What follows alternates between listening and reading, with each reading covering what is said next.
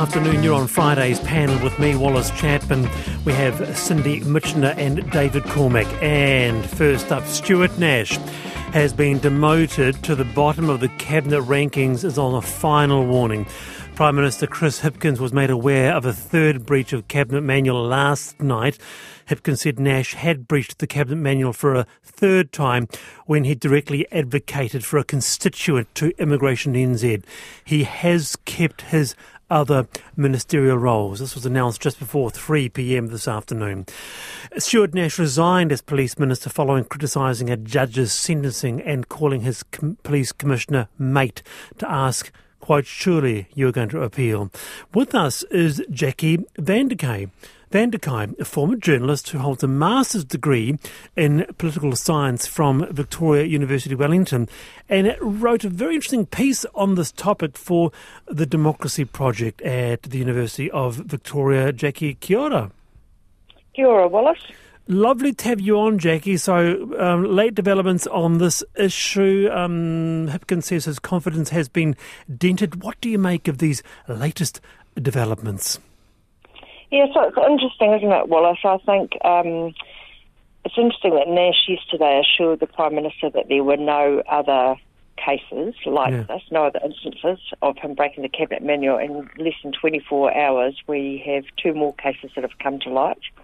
So I think that's an interesting development. That's very interesting, isn't it? So two more cases come to light. He was assured. I guess one of the questions is, should he keep his other ministerial roles?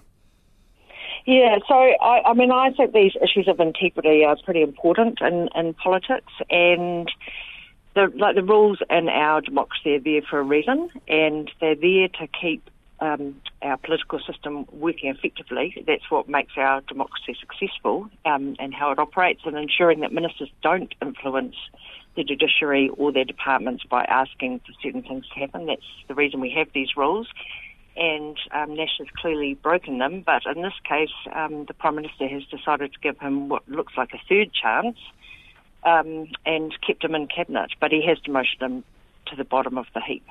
Yeah, so going down to 20th from 11th. Jackie, stay there.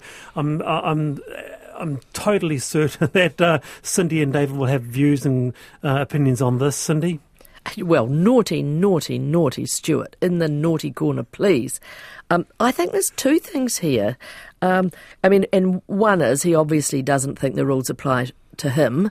Maybe a rush of testosterone when he was in the ZB studio with his, macho mates, But the other issue, apart from his obvious indiscretions, the other issue is not telling the Prime Minister. Okay? I used to have a rule with my staff which was no surprises. You've killed someone, just tell me and we'll deal with it. But no surprises. And I think that's his bigger issue for Chris Hipkins, as his clear belief that the rules don't apply to him. Stay there, Jackie. Let's get David's view as well. It's interesting, because I think that Hipkins...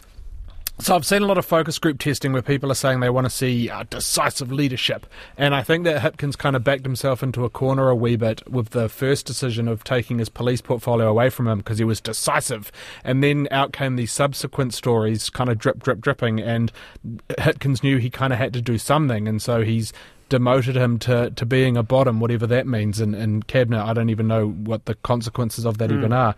But the thing with the stuff that Nashy did is that I think for a lot of people that actually agree with him doing it, like they do want to see tougher sentences even though they're dumb. And he was advocating for a healthcare professional to stay in the region. It's just that when you're in a position of power and influence like that, you have to be so careful of what you're doing, and he just wasn't. So I kind of think the punishment's probably appropriate if there actually is a punishment, but I haven't quite worked out what being demoted to a bottom even means. So you don't think, David, that he should lose his other ministerial roles?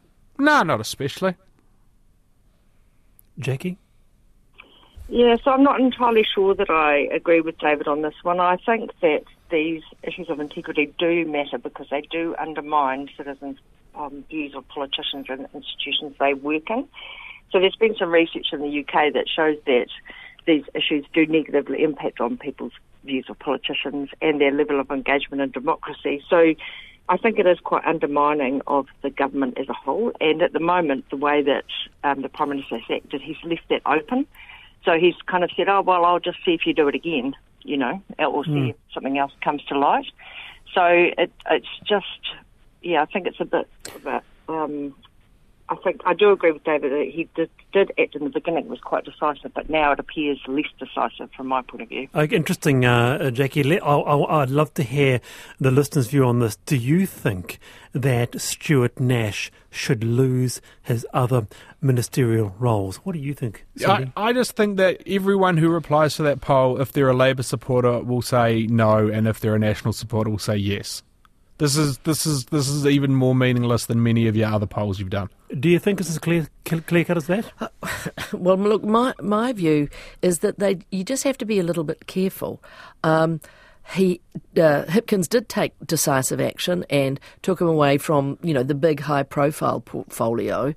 How many more skeletons in the closets are there? If you actually get rid of everybody all of the time, you're gonna run out of talent. I can tell you that, because I'm sure there'll be one or two more. There was Namaya Mahuta. There was a lot of problems around, her and integrity roles, and nothing happened. I guess the question now is, Jackie, if Chris Hipkins knew about this first error, bad enough that the Solicitor General considered prosecuting him for contempt for commenting on cases before the courts, that would present another light that would be serious? Yeah, I think you're right, Wallace, and that comes back to the question of Stuart Nash, well, as far as we can understand, because obviously we weren't there to hear the conversation, assuring the Prime Minister that there hadn't been other examples of this happening. And then we find out that actually Crown Law considered prosecuting him for this. So I think you're right. I think there is a question about that. There's also another question, which is he doubled down, Stuart Nash. So what he did is he said, well, yes, it took a few hours for him to resign, and he basically said he hadn't made a mistake. And then later on he said, oh, actually I have. So there's also that element in this as well. And I think while the Prime Minister did move very fast on the police portfolio, I think this decision perhaps is less decisive, and I think it undermines his leadership, because up until now he's had quite a good run. Like, he's been seen in a crisis with the cyclone, and he's been quite impressive in resetting the government's agenda, but this actually could be his first big mistake. So, Jackie, you think he should definitely go from everything and out of cabinet? Yeah, I do. Yeah, Pat says, I'm a big Labour supporter. Stuart Nash is arrogant and a liability. Just finally, though, there are other, as I guess Cindy pointed to, there are other examples. It comes to the issue of integrity. The Nats, you pointed out, the Nats might need to tread warily here. It was only 5 months ago when National leader Chris Luxon took the agriculture portfolio off Barbara Kuruga after her long-standing conflict of interest was revealed. These situations happen in other areas, regularly, don't they, Jackie? Yeah, they do, and that's another. That's a good example. It's slightly different, that case, because it was a conflict of interest case. But she was trying to influence the department that she was responsible for. Now, she wasn't in cabinet, but she was still the shadow cabinet minister at that time. So she was in the opposition, but and was trying to influence the department that she had responsibility for. And it's interesting that she lost that portfolio, but in Christopher Luxon's reshuffle that he did at the beginning of the year, she has picked up some other ones. So she now has conservation and some other ones. So she, if National, for example, was to win the election later in the year, she would be a minister in their cabinet potentially. Can I suggest we should maybe think about looking at these things in a different way, right? So you had the Sam Uffindale situation where dude beat up a kid with a bed leg. Horrific story. But National said, he turned his life around and he grew up and he became a good contributing citizen, and now he's an MP and he's working hard for the people of Tauranga. Why can't we take that approach where instead of wanting to be all punitive and, we must sack them and, we must do this, and I'm talking about from MPs all the way down through the justice system, why can't we look for them to actually go, okay, yeah, I have made a mistake, and move on from that and try and make them good contributing citizens or cabinet ministers? But integrity is a core personal value, and I mean, beating someone up with a bed leg is absolutely terrible. But it's an act. What we're seeing with Stuart Nash is that he is fudging the truth, and that he is less likely to come clean, inverted, or be transparent. Or he's not going to be transparent. And how will that bode in the future? Jackie, kia ora. It's lovely to have you on the panel. I really appreciate your time today. Thank you, Wallace. Yeah, that's Jackie Vanderkee, former journalist. She wrote about this issue in the Democracy Project for Victoria University. Really good piece too, so I appreciate her time there. He's been punished. It is sufficient. All this wanting more punishment for speaking his mind is just more vengeful. This is a huge response on that. Thanks for your feedback. It is the panel with Cindy Mitchener and David Cormack today. Now, volatility in international banking continues today. The biggest banks in the US swooped in to rescue First Republic Bank with a flood of cash totalling $30 billion in an effort to stop a spreading panic following a pair of recent bank failures, reports the Wall Street Journal. Shares in Credit Suisse plunged more than 30% at one point on Wednesday to a record low as top shareholder Saudi National Bank ruled out more funding, but it was provided with a 50 billion Swiss franc lifeline from the Swiss National Bank. Then there was the collapse of the 16th largest bank of the US, Silicon Valley Bank. So to explain what it all means, we have Associate Professor Claire Matthews with a research interest in banking. Claire, kia ora. Kia ora, Wallace. So really, I'm going to have a tight deliver on that, but let's see how we go. Let's have a go. And I find this so interesting. This is a rolling story. It's been live blogged until recently by the New York Times, CNBC. Credit Suisse first up. This is a former pride of Swiss banking, founded 1856. Where does that sit within the banking ecosystem?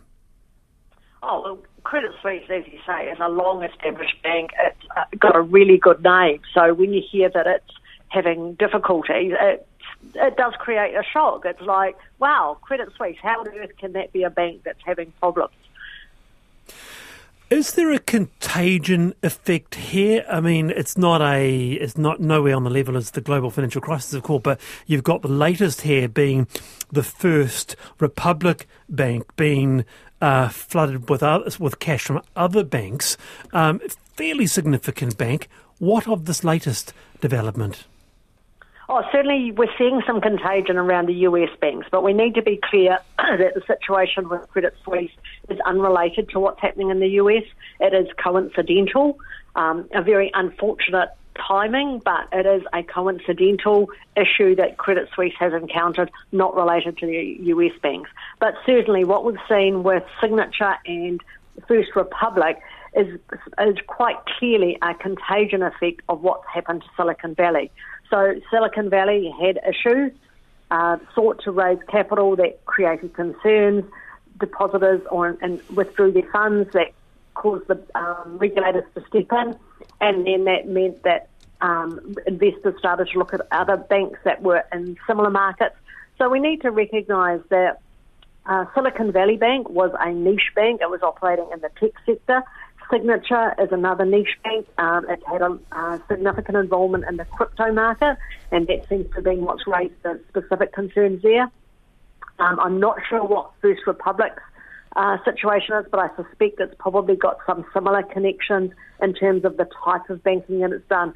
So we're not seeing, there's some nervousness around banking generally, but we're not seeing it spread completely against the US banks. It is focused against these banks that have got slightly niche and operations and in areas where there's other concerns. The route here for the Silicon Valley Bank, though, is that they bought bonds when the interest rates were a lot lower. So the central bank's been putting interest rates up to try and, what they say is claim to track back inflation. And now Silicon Valley's left holding a whole lot of bonds that are not the right price for them. And so we've got to answer the question here about whether or not inflation or sustaining bonds for banks is what we're going to go after, because it appears that we can't have one or the other.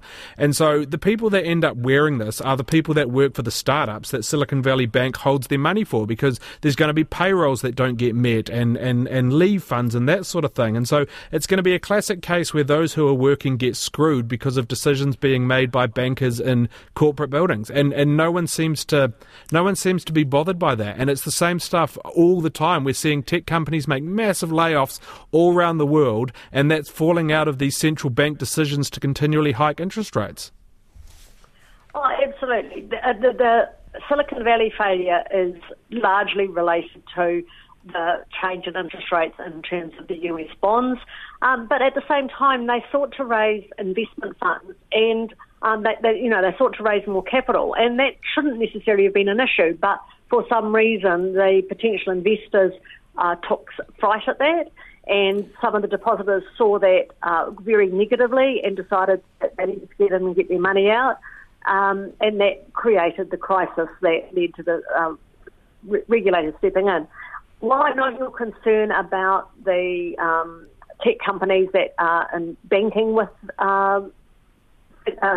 Silicon Valley, got to remember which one we're talking about, Silicon Valley, and I would have agreed with you at the beginning of the week, but my understanding now is that, in fact, the regulators have stepped in and said, actually, we'll guarantee everything, and they've just transferred it all over, and the bank is now operating under regulatory control. Right. Operating, and people have full access to their money. But, earlier in the week, I would have agreed with that other concern. Cindy. That's absolutely right. They are, Biden, they are backing the banks.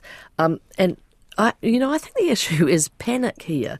With the Credit Suisse, the reason the Saudis are not putting more money in is because the Swiss won't let them. They're not allowed to own more than 10% of the bank, and they already own 9%. And the CEO of Swiss Bank came out and said, don't think that the Saudis aren't putting in more money because we're a bad risk. They're not allowed to. And, Credit Suisse has had issues for probably 5 months now, and 5 or 6 months, as you'll note, Claire, and they've already taken most of the medicine. So, I think the most important thing is actually reducing that panic.